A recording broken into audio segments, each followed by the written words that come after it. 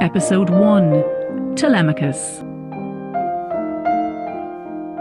Kids, wake up! Bread, butter, honey! Stephen fetched the loaf and the pot of honey and the butter cooler from the locker. He lunged towards his messmates, in turn a thick slice of bread impaled on his knife. Shall we bake some Irish soda bread? The recipe I'm following today is from Telemachus' own series Eats, calling for only 4 pantry ingredients: AP flour, salt, baking soda, and buttermilk. I'm hoping the absence of flavor addings can get us close to the loaf Stephen fetched from the locker in 1904. The recipe itself is very straightforward.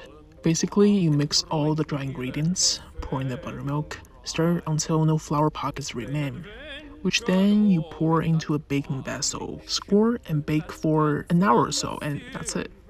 To be honest, I was pretty suspicious in the beginning because this process reminds me of making scones. So what in my mind was a over-mixed diet scone.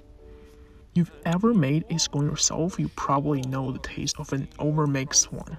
So imagine a tough, chewy, and dense piece of dough minus the richness of butter.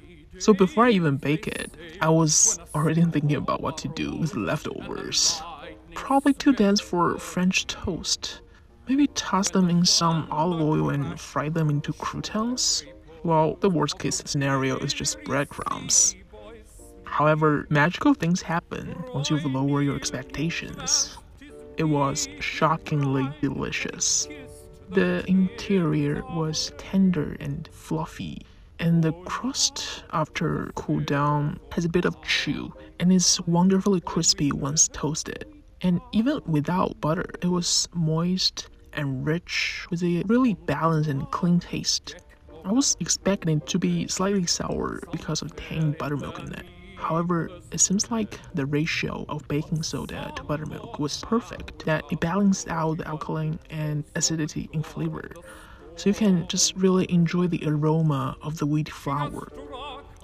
According to the recipe, the active time is 2 minutes. Well, I definitely spent more than that because I guess I'm just slow. However, it was still the quickest bread I've ever made, taking less time than a banana bread if you even count it as a bread. Nevertheless, it is not worse than one that takes much more effort.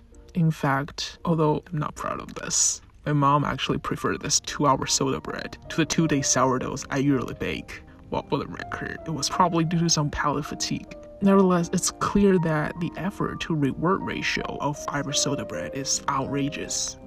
Fries, eggs, quality bread smeared with butter, drizzled with honey, decent tea and fresh milk to wash them down. They were eating very well on the Martello Tower.